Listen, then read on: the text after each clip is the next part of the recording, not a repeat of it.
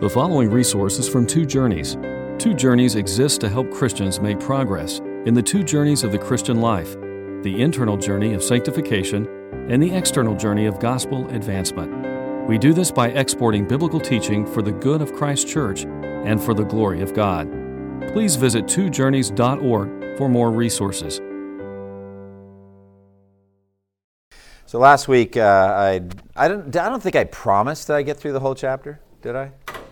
I said I was hoping to. Well, I didn't get through the whole chapter, so I think those of you that know me know there was zero chance of that happening anyway. But, I do want to try to finish the overview. And God willing, next week I want to circle back and draw from John Owen's mortification of sin as a special study, zeroing in on Romans 8, 13, and 14. So let's go ahead and take the handout as I've given you, and we'll walk through it. I shortened the front end so that we could get through the material and then pick up somewhere around verse 17, 18, which is about where we were last time. All right, Romans 6, 7, and 8 in general are what I would call the sanctification chapters in the book of Romans. They address the issue of how do we who have been justified by faith, how do we deal with the problem of sin in our lives? Shall we just go on sinning that grace may increase, Paul says in Romans 6? By no means. And then he gives us the doctrine of spiritual unity in Romans 6, that we were by the Spirit baptized into a spiritual oneness with Christ in his death and his resurrection. We were baptized by the Spirit into his death. We died with Christ to sin, and we were spiritually raised from the dead with Christ into a new life. Those two are the two categories of sanctification. Sanctification has a negative side in which we are mortifying sin, putting sin to death. We are not doing certain things. And it has a positive side, walking in newness of life. And that's in Romans 6:4. And so all of Romans 6 gives a clear pattern, a beautiful kind of perfect vision of the fact that having become Christians, having been justified by faith, we are forever set free from sin. And what that means is we are not slaves to sin. We have been rescued from the dominion of darkness, Colossians tells us, brought into the kingdom of the beloved Son. And in that kingdom, sin has no compulsion over us whatsoever. We are able to say no to every temptation. We're able to say no to sin. We don't ever need to sin again. Sin shall not be our master. We're not under law, but under grace. It's a whole new life that we have. It's a very pure vision of separation and purity from sin. But then in Romans 7, we find also the reality of indwelling sin in the mortal body, in the body of sin. And that leads to the bitter struggle with sin, that sin dwells in us. Romans 7, 21 through 25 says, "So I find this law at work when I want to do good, evil is right there with me. For in my inner being I delight in God's law, but I see another law at work in the members of my body, waging war against the law of my mind, and making me a prisoner of the law of sin at work within my members. What a wretched man I am! Who will rescue me from this body of death? Thanks be to God through Jesus Christ our Lord. So then I myself, in my mind, am a slave to God's law, but in the flesh, a slave to the law of sin." So that's that struggle we have. Earlier in Romans 7, he had said, "It's no longer I who do it, but sin living in me that does it. The very thing I hate, I do. The thing I want to do, I do not do." That's the battle that we have, Romans 7. Then in Romans 8, we have the power of the indwelling Holy Spirit and the ultimate, the final triumph. And that's what we're walking through now, the power of the Spirit and the fact that we are promised complete and total victory. All right, we began in Romans 8, 1 through 4. Can someone read that for us? Romans 8, 1 through 4. Wonderful. So Romans 8 has a kind of a triumphant sound to it. It begins with the statement that there's no condemnation. It ends with a statement that there'll never be any separation between us and Christ, the love of God that's in Christ Jesus. No condemnation, no separation. So we really could say Romans 8 was given to give us assurance. It was given to give us confidence, but also to give us the sense of the power of the Holy Spirit. We, by the Spirit, are able to walk in newness of life. By the Spirit, we are able to fully meet the requirements of the law. We are able to love God with all of our heart, soul, mind, and strength, and we're able to love our neighbor as ourselves. We're able to walk in newness of life by the Spirit, so the power of the Holy Spirit. Now, this statement, there's no condemnation, is very powerful. We are not going to hear the words on Judgment Day from Jesus. Depart from me, you who are cursed, into the eternal fire prepared for the devil and his angels. We're not going to hear that said about us. We're not condemned now. There are people that are unregenerate and walking around under the condemnation of God. And all they're doing, according to Romans 7, every day is storing up more wrath against themselves. That's all. They're under the wrath of God now. John 3:36 teaches this. Whoever believes in the Son has eternal life, but whoever rejects the Son will not see life, for God's wrath remains on him. They're already under the wrath of God. All right? But once you come to Christ, you're out from under the wrath of God. There's no condemnation for you now, and there will be no condemnation on Judgment Day. But this is not true of everyone. It's only true of those who are in Christ Jesus. And the proof of whether you're in Christ Jesus or not is, what kind of life are you living? How are you living life? Do you see evidence of the Holy Spirit's work in your life? What is the law of the Spirit of life? And so he begins to talk about the Spirit-filled life. And we get to Romans 8, 5 through 8, two different ways to live, the sinfully minded way versus the spiritually minded way. Someone read that for us, Romans 8, 5 through 8. All right, so the whole thing is two different realms. We're either in the flesh or in the Spirit. In the flesh or in the Spirit. Manifestation of those two conditions, the state of the mind, what you think about. Inevitably, bad living comes from bad thinking first. If you're thinking wrongly, you'll live wrongly. If you're thinking rightly, you'll live rightly. And so we can always go back, first and foremost, to the mindset. And he says there's the mind of the flesh versus the mind of the Spirit. And these are conditions. We're either in the flesh or in the Spirit. In the flesh means unregenerate. In the flesh means dead in our transgressions and sins, even while we're biologically alive. In the Spirit means converted. We're born again.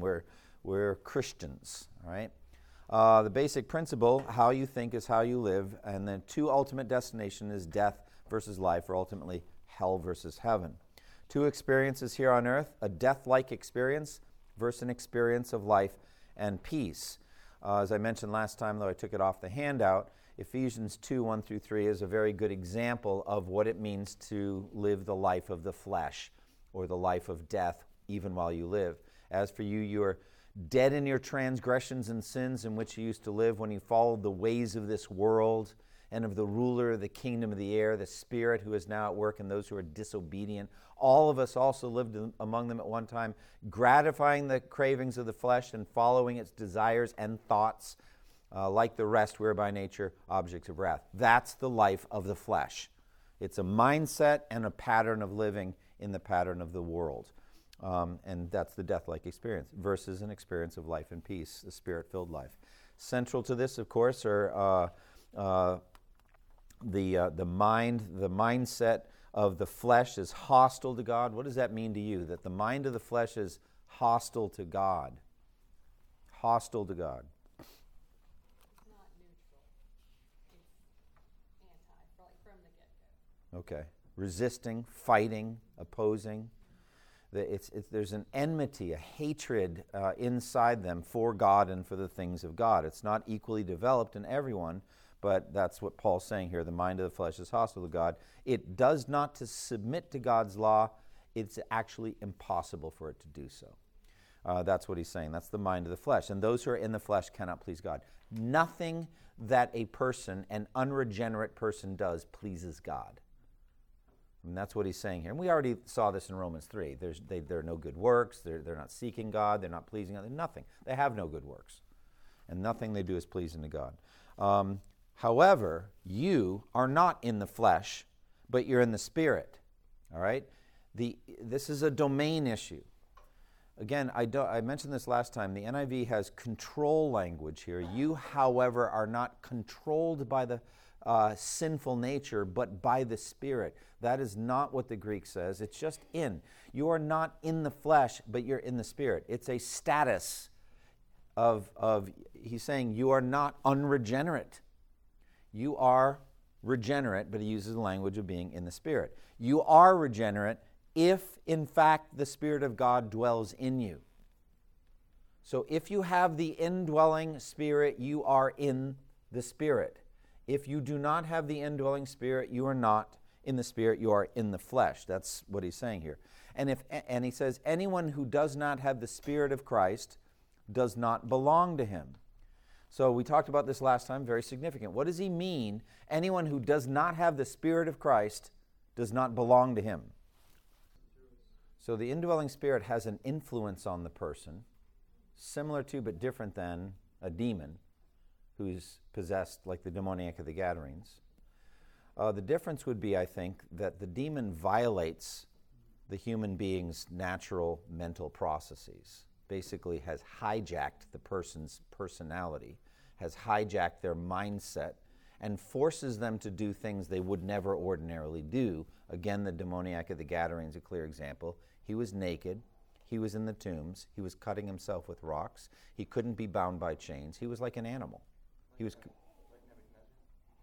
Yeah, like Nebuchadnezzar when he was like an animal. He was, but he wasn't demon-possessed. He was mentally ill. God struck him with a mental illness. So there's no indication of demonic activity there. But he was like an animal, demonic at the Gadarenes. Yeah. So, however, the Holy Spirit is the embodiment inside us of Christ's therapeutic work inside us. He's constantly healing. He's a healer. So therefore, he's not going to violate your mental processes. He's going to heal them. Does that make sense? He's going to get you to think properly and well. And that's why you're able to sin with the indwelling Spirit living inside you. Now, to some degree, I would think you would be shocked at that, right? Horrified. Me? Sin with the Spirit living inside me? But you've been doing it since the moment you were converted. I mean, it's weird, isn't it? But I've said before that unglorified Christians are the weirdest thing there is, all right? Because we are inconsistent. And the Holy Spirit's inside us, but he doesn't force us to do the right thing. But he is constantly there. He's right there with us. That's the sense of dwelling. And we'll talk more about it in a minute. But it says, if in fact the Spirit of God dwells in you, you are in the Spirit, not in the flesh. And if the Spirit isn't dwelling in you, we said last time, you're not a Christian. You're not born again. So we should not imagine that there are justified people who are born again, but they have to go get the Holy Spirit, like a Pentecostal experience, this kind of thing. They don't have the Spirit. They got to go get baptized in the Spirit. They don't have the Spirit. If you don't have the Spirit, this verse says you're not a Christian. If, conversely, you are a Christian, you have the indwelling Holy Spirit. And that's the key to this whole chapter and the teaching he's giving. If Christ is in you, and notice the terminology here, he mentioned it last time. In the Spirit, he says, Spirit of God dwelling in you, having the Spirit of Christ, and then Christ is in you. Do you see how it's just 4 different ways? Is there a difference between the Spirit of God and the Spirit of Christ? This should be the easiest question of the night, all right? Is there a difference? No, there's no difference between the Spirit of God and the Spirit of Christ. How many persons of the Trinity do we want here, all right? Let's say, all right, there is no difference. But then, is there a difference between the Spirit and Jesus? They are different persons of the Trinity. And yet he says, if the Spirit is in you, Christ is in you. Think about that. It is by the Spirit that Christ is in us. The Spirit delivers Jesus to the individual believer. That's what the Spirit does. The Spirit ministers Jesus. So you remember that moment when Philip said to Jesus, Lord, show us the Father, and it will be enough for us. And he said, don't you know me, Philip, even after I've been with you all this time? What does he mean by that? Is he claiming to be the Father? He also said, if you've seen me, you've seen the Father. Okay. Is he claiming when he says, show us the Father, and that will be enough, and he says, don't you know me? Is Jesus claiming to be the Father? No, but what did Philip say? Show us the Father. Is he claiming to be the one to do that? Yes. He is the glory of the invisible God. And it is by Jesus that you see the glory of the Father. But he's not claiming to be the Father. The same thing could be said of the second and third person of the Trinity. Imagine saying to the Holy Spirit, the indwelling Spirit, show us Jesus. He would have the same reaction. What do you think I'm here for? I'm here to minister Christ to you. I'm here to bring Christ to you. And so he's able to say, Jesus is able to say, the resurrected Jesus is able to say to the church that he's about to send all over the world, into every tribe and language and people and nation. And surely I will be with all of you every day to the end of time. How is he going to do that? By the Spirit. It's by the Spirit of Christ. But you see the language here. It's interchangeable. It is Spirit, then Spirit of God, it is Spirit of Christ, and then it just says Christ is in you. And that's how the language goes here. If Christ is in you, then, he says in verse 10, although the body is dead because of sin, yet the Spirit is life because of righteousness. We didn't talk about this verse at all last time. What does that mean? The body is dead because of sin, Spirit, life because of righteousness. He does, but we still have this mortal body, this body of sin, body of death. And so that is the problem. That's why you're struggling with sin, because you got this mortal body, this body of sin, body of death. And although that is true, although the body is dead because of sin, yet you have a principle of eternal life through the Holy Spirit inside you because of righteousness. That means the imputed righteousness of Christ. So that's, for Christians, you have the indwelling Spirit as a deposit or guaranteeing our full inheritance. Verse 11, if the Spirit of him who raised Jesus from the dead dwells in you, he who raised Christ Jesus from the dead will also give life to your immortal bodies through his Spirit who dwells in you. What does that mean? Now he's talking about our mortal bodies. What is he saying there? If the Spirit of him who raised Jesus from the dead dwells in you, then he who raised Christ from the dead, same thing, will also give life to your mortal bodies. Yeah, ultimately, yes, and that's the hope that we have. But I think you're right, brother. I think that's what he's talking about. He's talking about our own bodily resurrection from the dead in the pattern of Christ. And the same God who raised Jesus from the dead will raise you from the dead. So the indwelling Holy Spirit is proof that someday you will be raised from the dead. It is proof of Jesus' statement, I am the resurrection and the life. He who believes in me will live even though he dies. And whoever lives and believes in me will never die. And so the Holy Spirit is proof of that. That's what he's getting at. Let me read the comments I gave here. What domain are you in? Are you in Adam or in Christ? Are you in the flesh or in the Spirit? I already said the NIV, we'll skip that. In the flesh means unconverted, still under the law, still in Adam, under the tyrannical reign of sin and Satan and death, still dead in transgressions and sins even while you live, Ephesians 2, 1-3. In the Spirit means converted, not under the law but under grace. Now in Christ's kingdom, now under his kingly reign, made alive in Christ with a new heart and a new nature. Paul makes this clear assertion, you, however, are not in the flesh, but in the Spirit. You have been decisively rescued from Satan's dark kingdom, brought into the kingdom of the beloved Son, Colossians 1:13. Essential to that rescue is the transformation of the heart and the mind by the Holy Spirit. Can someone read Ezekiel 36:25-27? Sweet verses here. Tremendous, tremendous verses. And this is really what Romans 8 is getting at. These are promises that the Lord is making to his people. I'm going to give you a new heart and put a new spirit in you. I'm going to remove from you your heart of stone and give you a heart of flesh. Now, you need to understand the use of the word flesh there is different than we use it in other places. He just means a living heart.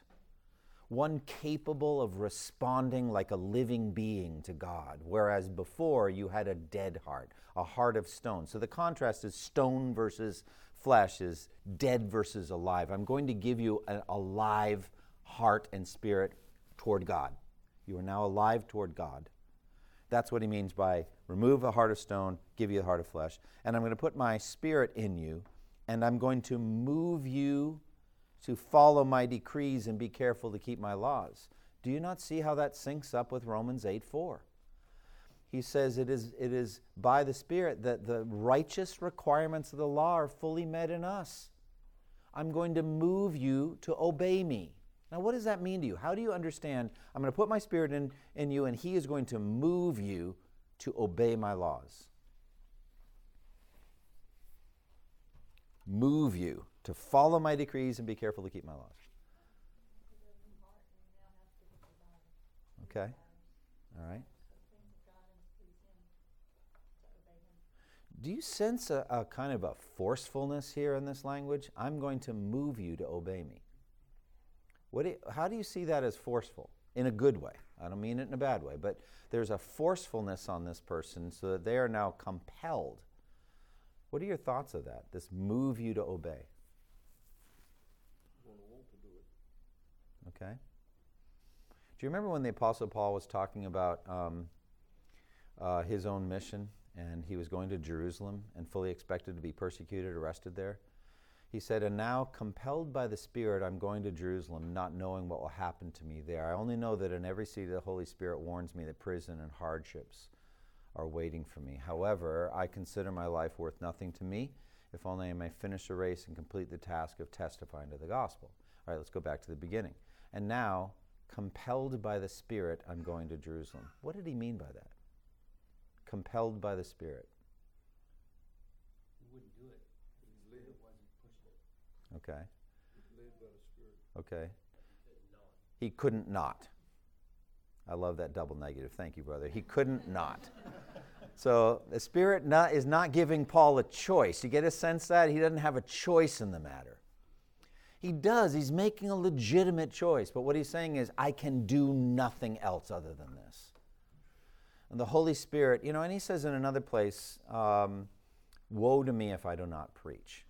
He says, something will happen to me if I don't preach. I have to preach. Jeremiah talked about this. I didn't want to do my ministry anymore. Remember Jeremiah? He's like, I'm done. I'm done speaking about Yahweh to these Jews. Because, it was a terrible ministry. You think about it. He's going to downtown Jerusalem and telling them they're all sinners and they're going to be judged by Nebuchadnezzar, and the only hope they have is to surrender and go out and yield to Nebuchadnezzar. That's your message? Imagine that. Imagine that's your ministry. Don't trust in the temple of the Lord. Surrender to Nebuchadnezzar and God will save you. It's like, would you want to keep preaching that? He didn't want to anymore. He said, I can't do it anymore. But if I shut my mouth, the word of God burns up within me. I am compelled. There's nothing I can do to stop it. I cannot hold it in. I think Paul was saying the same thing. He said, I'm compelled by the Spirit. Now you go back to this, and I'm just making it more universal. The Holy Spirit is moving you in every respect in the Christian life.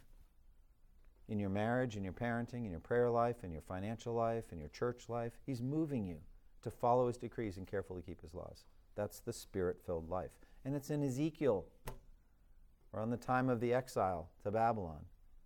So this is the prediction of the new covenant. This is what the Holy Spirit does. He moves you. It's a forceful thing. It's the very thing that Romans 8:4 says. And the key is the indwelling Holy Spirit. Spirit dwells within us. All right, go to the handout where I talk about the indwelling Trinity. This is really quite remarkable. You got the Spirit living in you. Someone read John 14:16 and 17. You see that last little phrase?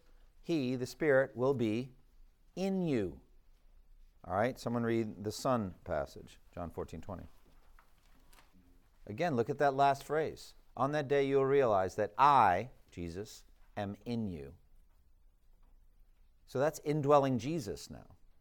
And then someone read John 14:23. Take our home with Him. Who's the we in that sentence? The Father and the Son. So that's the indwelling Father now, you see? The indwelling Father and Son and Spirit in these verses, living inside us. That we should consider that an awesome thought. You have the indwelling Trinity. That's what Jesus is teaching here in John's Gospel. That's effectively what Paul's teaching in Romans 8.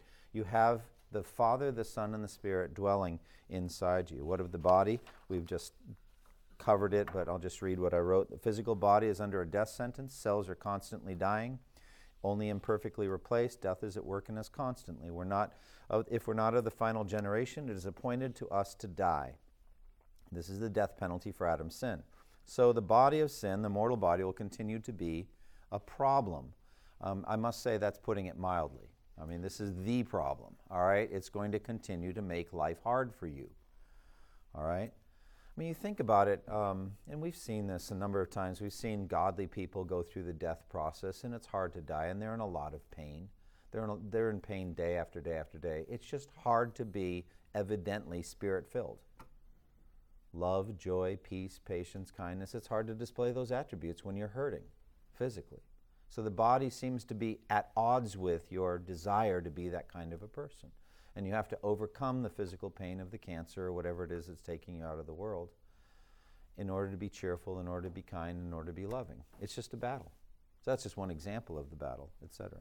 Body of sin will continue to be a problem, but God's grace extends even to the body. He has plans to raise it up. Like Philippians 3:21 says, Christ, by the power that enables him to bring everything under his control, will transform our lowly bodies so that they will be like his glorious body. So therefore, we have an obligation, as we mentioned last week, a debt. We're debtors not to the flesh, to live according to the flesh. We don't owe the flesh anything. The flesh won't come to you with any compulsion. Say, you owe me 5 sins today. You're low on your sin quota. All right? You don't ever need to sin again. That's Romans 6. 1 Peter puts it this way. You have spent enough time in the past doing what pagans choose to do. What does he mean by that? You've spent enough time in the past doing the sins that pagans choose to do. What's the significance of that? You've spent enough time in the past doing that. Not missing anything? You don't owe it anything? You don't owe the pagans who want you to sin with them anything? You can say no to sin. That's Romans 6. You're not a debtor to the flesh to live according to it. That's not at all the case. Now we get to the mortification passage. Someone to read Romans 8:13-14. So this was essential, the slaying temptation class that I was teaching, and this is the handout that is the basis of this that I gave to you guys tonight. This is the battle. This is the essence of negative sanctification. This is the essence. Putting sin to death by the Spirit, killing sin. And if you live according to the flesh, you will die, meaning eternally, you'll go to hell.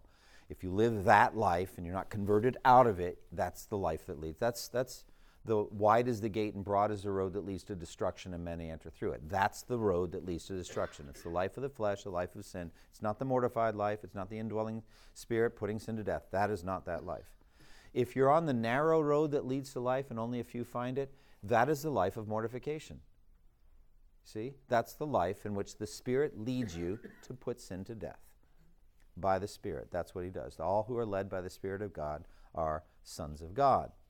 So this is a joint effort, and we're going to talk about this, God willing, next week on the John Owen stuff, but you are to work together with the Spirit to mortify. How do you see that, the joint effort in Romans 8:13-14? Absolutely. So in Romans 8:13, who kills the sin? Just look at the verse. Who puts the sin to death? We do. It says it. But if by the Spirit you put to death the deeds of the body. By the Spirit. Right, that's the next part. You do it by the Spirit. So I think Romans 7 is about sanctification unaided. Without the power of the Spirit, it's impossible. Just as justification by the law is impossible, sanctification by the law, I would say, unaided. Without the Spirit's help, you're on your own, you cannot be sanctified. That's what Romans 7 is saying. But here Romans 8:13 says that you have power to kill sin, but you can only do it by the Spirit. How does that work? How do we by the Spirit mortify? How do we put sin to death by the Spirit?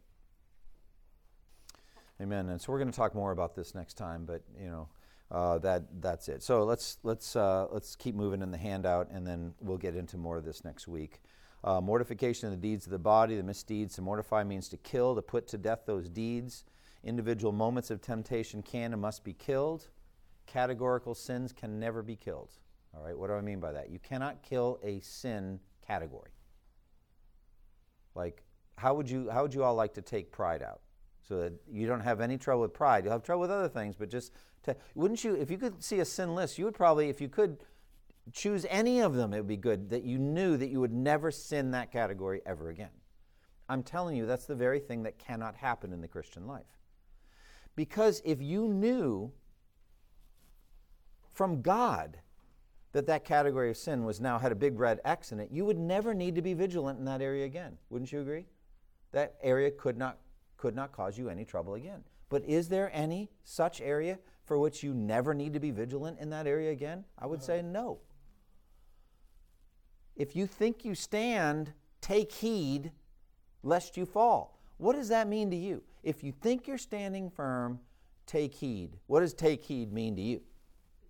Be careful, be vigilant, you're still in danger. So you can't relax in any category. So that's why I say there's no category you can take out. But individual temptations are momentary. They're circumstantial. They're right now going on, like Joseph and Potiphar's wife. You can and must kill those. And as many temptations in certain categories as you can kill, that category can be weakened, greatly weakened. So it doesn't cause you the kind of trouble it used to. But you still have to be vigilant in that area, like an ex-alcoholic kind of thing. Still an alcoholic, they would think that way. It could always happen. I could go right back into that lifestyle again, but it's been 17 years since I had a drink kind of thing. So they would have to say that category has been significantly weakened by putting many, many, many temptations to death in that category. So we'll talk more about this next time. You can weaken categories. You should weaken every category.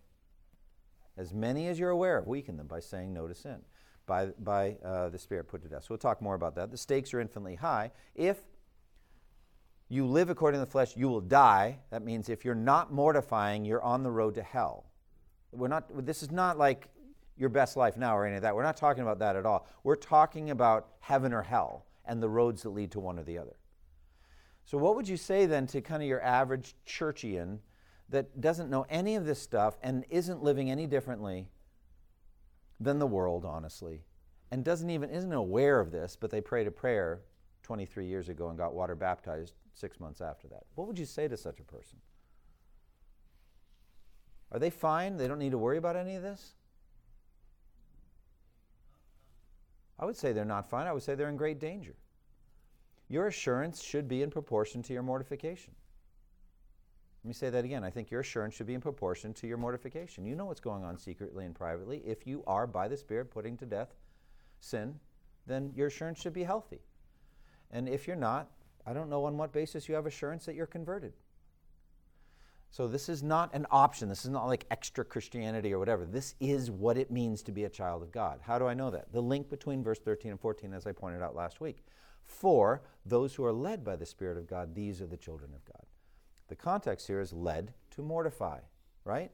Isn't that what we're talking about? Those who are led by the Spirit to mortify, these are the sons of God. These are the only ones that are sons of God. That's the connection between verse 13 and verse 13 and 14.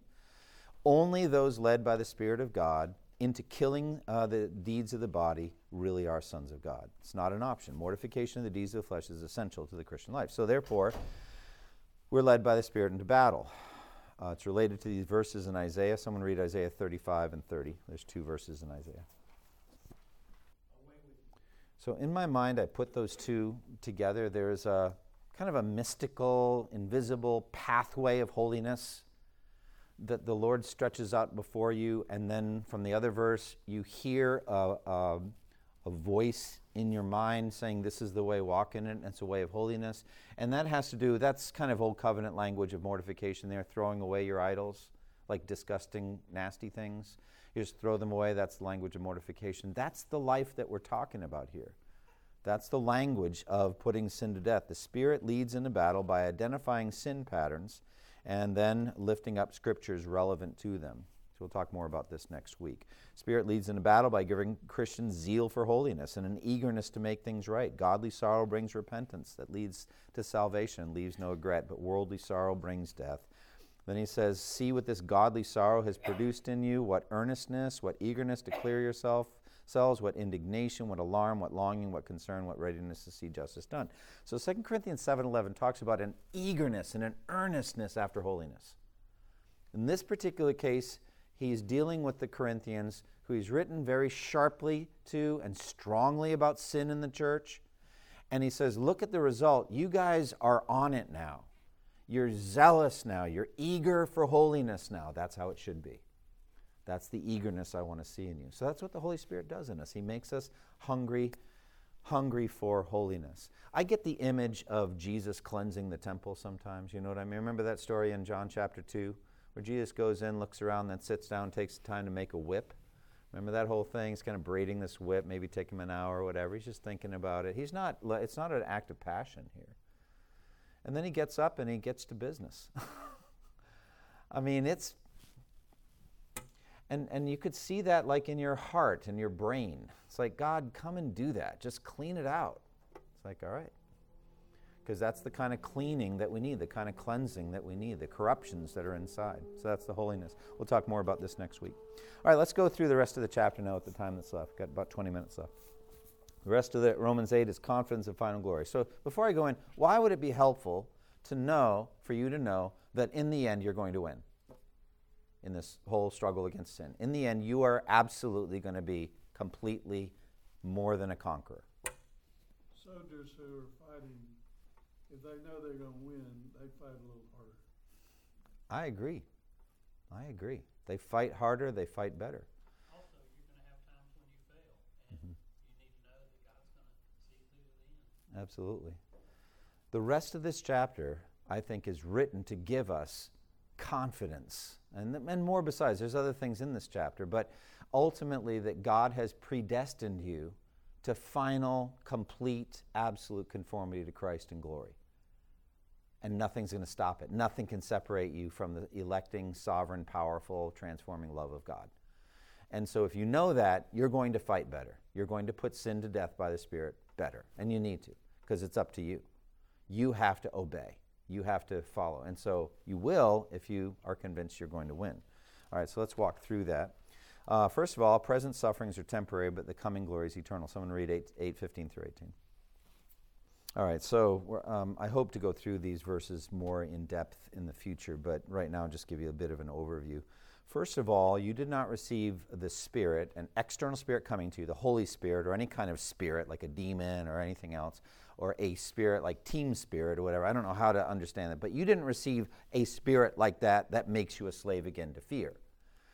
So he's talking about a servile terror of a wrath-filled God who you can never do enough to please. That is the God of Martin Luther before he discovered the gospel, I believe. If you know anything about Luther, that's absolutely who he was serving.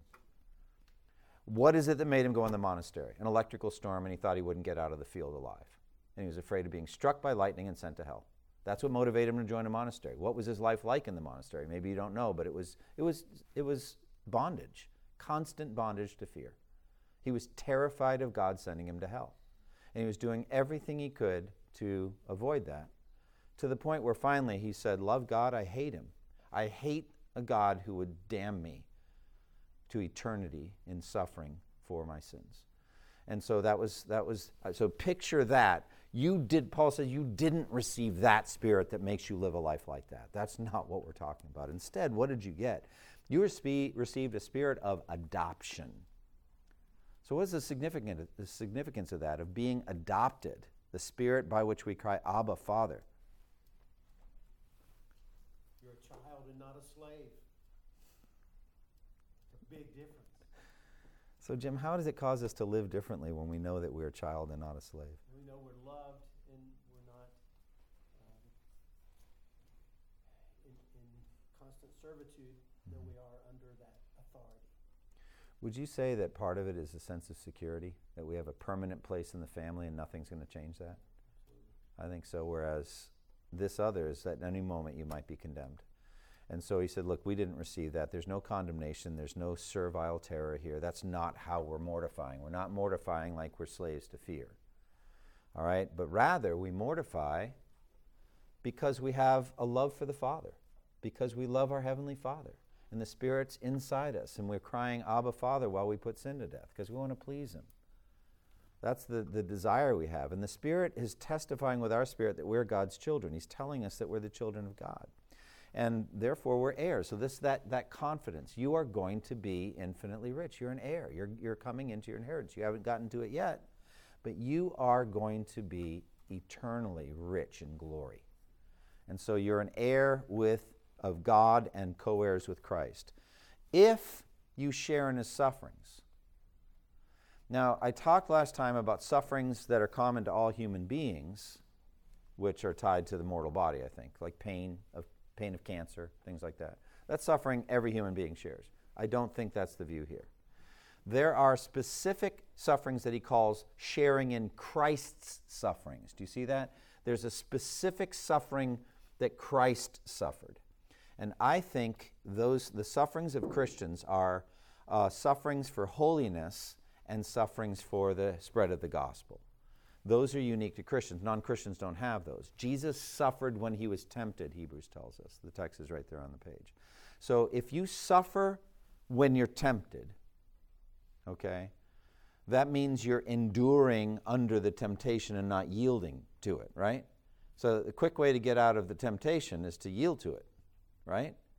If you don't yield to it, the temptation may for a while get stronger.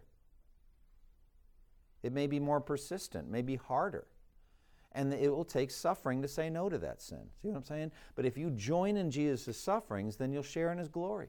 If you will, I think it's picturing mortification. It is hard to mortify. It's hard to put sin to death. There's suffering involved. But if you share in Christ's suffering, you'll also share in his glory. And then he says, I consider that our present sufferings are not worth comparing with the glory that will be revealed in us. What does that mean to you? Our present sufferings aren't even worth comparing with the glory. I mean, that's a good point. And Paul says in Corinthians, 2 Corinthians, he says, our sufferings are light and momentary, which definitely harmonizes with 8:18 here. What does he mean by light and momentary? It's just not, yeah. I mean, the glory that will be revealed, and I love this statement, in us, we will ourselves be glorious. It's not the glory that will be revealed to us, as some translations actually have it, but I think it's a glory that will be revealed in us, because Paul in a few verses is going to talk about those whom he justified, he also glorified, which literally means makes glorious. So there's a suffering that will be revealed in us. We will be glorious. And it's not even worth comparing. The suffering we're going through isn't even worth comparing with that. It's light, momentary, and small. By the way, I had a meditation earlier today. Never noticed this before, but it had to do with that famous statement in Matthew 25. I'm teaching through the, Jack is in the men's Bible study, Jim as well, on Thursdays, the sheep and the goats and all that. Well, before that, you got the 5 talents, the 2 talents, and the 1 talent. There's a bunch of parables that he tells in there getting ready for the end of the world. And you know that one that he says to the 5-talent guy who got 5 more. He's got 10 talents. Remember what he said? He said, well done, good and faithful servant. What did he say next? You've been faithful with a few things. The word few just came alive for me. It's like, yeah, you did a few things. I'm going to put you in charge of many things. Do you see? Few gets you many. That's disproportionate. A little bit of suffering gets you a lot of glory here, guys. Think about that. It's not even worth comparing. It's disproportionate. So I love that. You've been faithful with a few things. That's what Judgment Day will be. Those are your good works. You did a few good things. I'm going to put you in charge of some eternal things. That's pretty awesome. It's like, well, wait a minute. Is he going to minimize? No, he's just going to tell you the truth. Yeah, you did some things for me. All right? Well done. You know, I just think it's amazing. Well done, good and faithful servant. You've been faithful with a few things. All right, thank you, Lord. Didn't you mean to say many, and now I'm going to give you some more? You know, no, a few. Anyway, but again, that's our present sufferings aren't even worth comparing with the glory that will be revealed in us. Now, the glory of the resurrection body. Someone read 19 to 25. Thank you so much. Let me just read my notes here so we can finish the chapter, and then we'll dig into details, God willing, next time. Paul expands his vision to encompass all of physical creation. The entire universe, he says, is held in a form of bondage until God's plan for the redemption of his elect is complete. He speaks about the sons of God being revealed. That is glorification. That's our resurrection. We are going to be revealed, it says, the glorious resurrection of the body. He says that the creation's enslaved to a principle of futility or corruption. This is tied to the curse on Adam. Cursed is the ground because of you, and the thorns and thistles. Paul says of all of creation is held in a form of slavery until the end of the age. But it's held in hope because God's plan includes the redemption of the universe. Both the universe and the children of God will be brought into full radiant glory. That's where we're heading. The new heavens, new earth, and new us, new bodies. That's the future. In the meanwhile, creation is groaning, Paul says, under the bondage of decay. He calls it childbirth. And he uses the analogy of childbirth because it's pain now leading to something good later. I think that's why he uses the language of childbirth. Pain now, but it leads to something good later. Like Jesus said, a woman giving birth has pain because of the childbirth, but after the child is born, she forgets her pain because of the joy that a child is born into the world. I think Paul has the same idea. I think it's not worth comparing with what we're getting. Yes, there's pain to go through, but look where we end up when all's said and done. That's what he's getting at. It should give us incredible hope. So we Christians also are groaning. Our mortal bodies are what's causing us all the trouble, but someday we'll receive glorious resurrection bodies, the redemption of the bodies, the consummation of our adoption as sons of God. It's interesting. It's almost like the adoption proceedings have been initiated but not completed. So you're like, well, wait a minute. Am I or am I not a son of God or a daughter of God? You are. But your adoption is completed by your resurrection. That's the language he uses. The redemption of the body equals our adoption as sons. That's the language he uses here. So we are going to be completed as adopted sons and daughters by our resurrection. In this hope we were saved. That is, we have a feeling of hope. Now, hope is essential to the fighting. It's just like you said, brother, we soldiers fight better filled with hope. If you know where we're heading and you're filled with that, hope is energetic, right? There's an energy to hope. And if you have that hope, you will fight better. You'll mortify better. One of Satan's number one deceptions is to make you hopeless in a specific sin area, right? Oh, you'll never be able to defeat us. This is just part of your life. There's nothing you can do about it. That's a lie. Someday that sin's going to lie dead under my feet. So I'm going to fight it today. Do you see how it works? But he wants to get you hopeless so you give up because that serves his purpose. So you should be filled with hope. We are filled with hope. And what is hope? It's a feeling that the future's bright based on the promise of God. Confidence that the future's bright. So in that hope we're saved. A hope that is seen is no hope at all. We don't need hope in heaven. All right? We will have everything we're hoping for. And that helps us slay temptations now. All right, now the Spirit intercedes for it. I'll just read this. It says, in the same way the Spirit helps us in our weakness. We don't know what we ought to pray for. But the Spirit himself intercedes for us with groans that words cannot express. And he who searches our hearts knows the mind of the Spirit, because the Spirit intercedes for the saints in accordance with God's will. So this is really very deep. He says in another place, no one knows the mind of a man except the spirit of a man within him. So it is, no one knows the things of God except the Spirit of God. So the Spirit, and Paul says in 1 Corinthians, searches the mind of God, even the deep things of God. The Spirit knows the mind of God, the eternal, infinite mind of God completely. The Spirit, we're told here, also knows us. He searches our hearts and minds. And he weds together our needs with God's eternal plan. And he does it in intercession. He searches the mind of God, he searches our needs, and he puts the two together and prays for us with groans that words cannot express, in deeper communication than we can possibly imagine. So the Spirit is interceding for us. That's an amazing thing. I think it's an underdeveloped theme. Most of us don't think of the Spirit praying for us. We think of praying in the Spirit, and that's good. That's in Ephesians. We should pray in the Spirit on all occasions. But this verse is saying the Spirit prays for us. He's interceding for us, and he always does it in accordance with the will of God. Meaning what? Means he'll get what he asks for. He's praying in accordance with the will of God. And then we find out what that means. Romans 8:28 through 30. And we know that in all things God works for the good of those who love him, who have been called according to his purpose. So to link the two together, verse 27 and verse 28. The Spirit intercedes for us in accordance with God's will. We could almost take the word will out and put God's purpose. The Spirit intercedes for us in accordance with God's purpose. And God works in the world in accordance with God's purpose. And what is God's purpose? Our final glorification.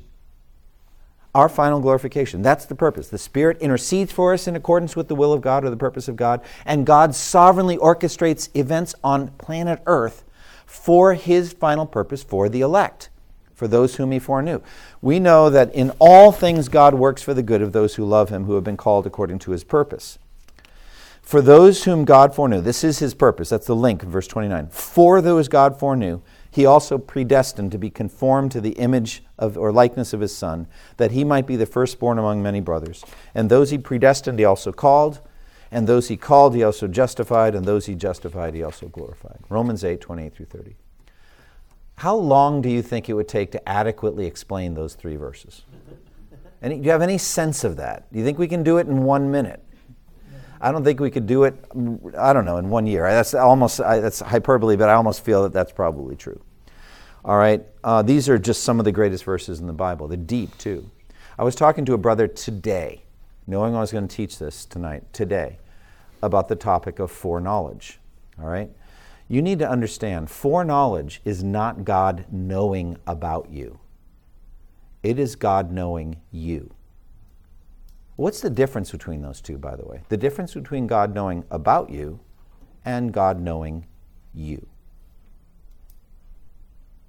The second is much more intimate.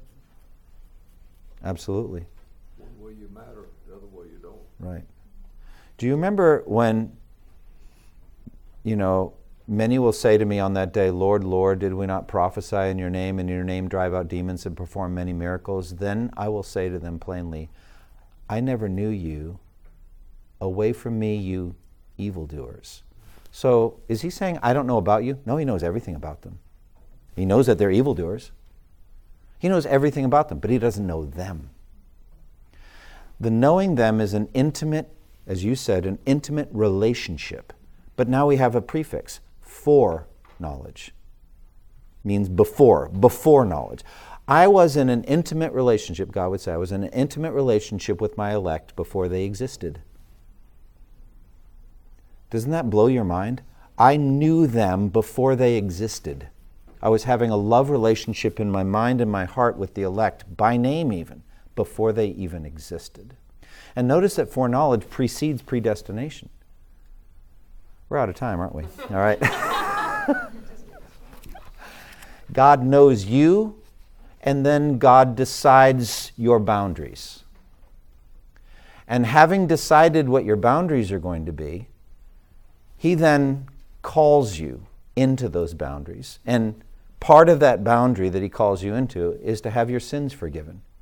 He calls you by the gospel to believe in Jesus and have your sins forgiven. And once your sins are forgiven, he calls you to be glorious, conformed to Christ. That's what and everyone he foreknows ends up glorified. No one drops out. Those whom he foreknew, he predestined. Those whom he predestined, he called. Those whom he called, he justified. Those whom he justified, he glorified. Let me say it again in slightly different language. Everyone he foreknows, he predestines. Everyone he predestines, he calls. Everyone he calls, he justifies. And everyone he justifies, he glorifies. If that doesn't give you confidence to fight sin, I don't know what will. I mean, that's pretty confident. It's that he's not going to lose any of us. It's the very thing Jesus said. I'm not going to lose any of you, but I'll raise you up at the last day. It's pretty awesome. All right, we're out of time. So we almost finished Romans 8, but we are out of time. Why don't we close in prayer? Brother Joey, would you mind doing that? Thank you. Thanks, brother.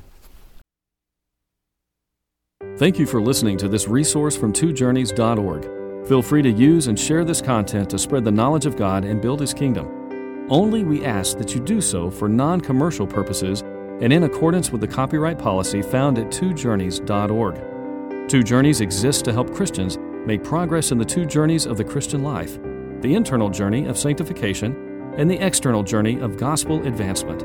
We do this by exporting biblical teaching for the good of Christ's church and for the glory of God.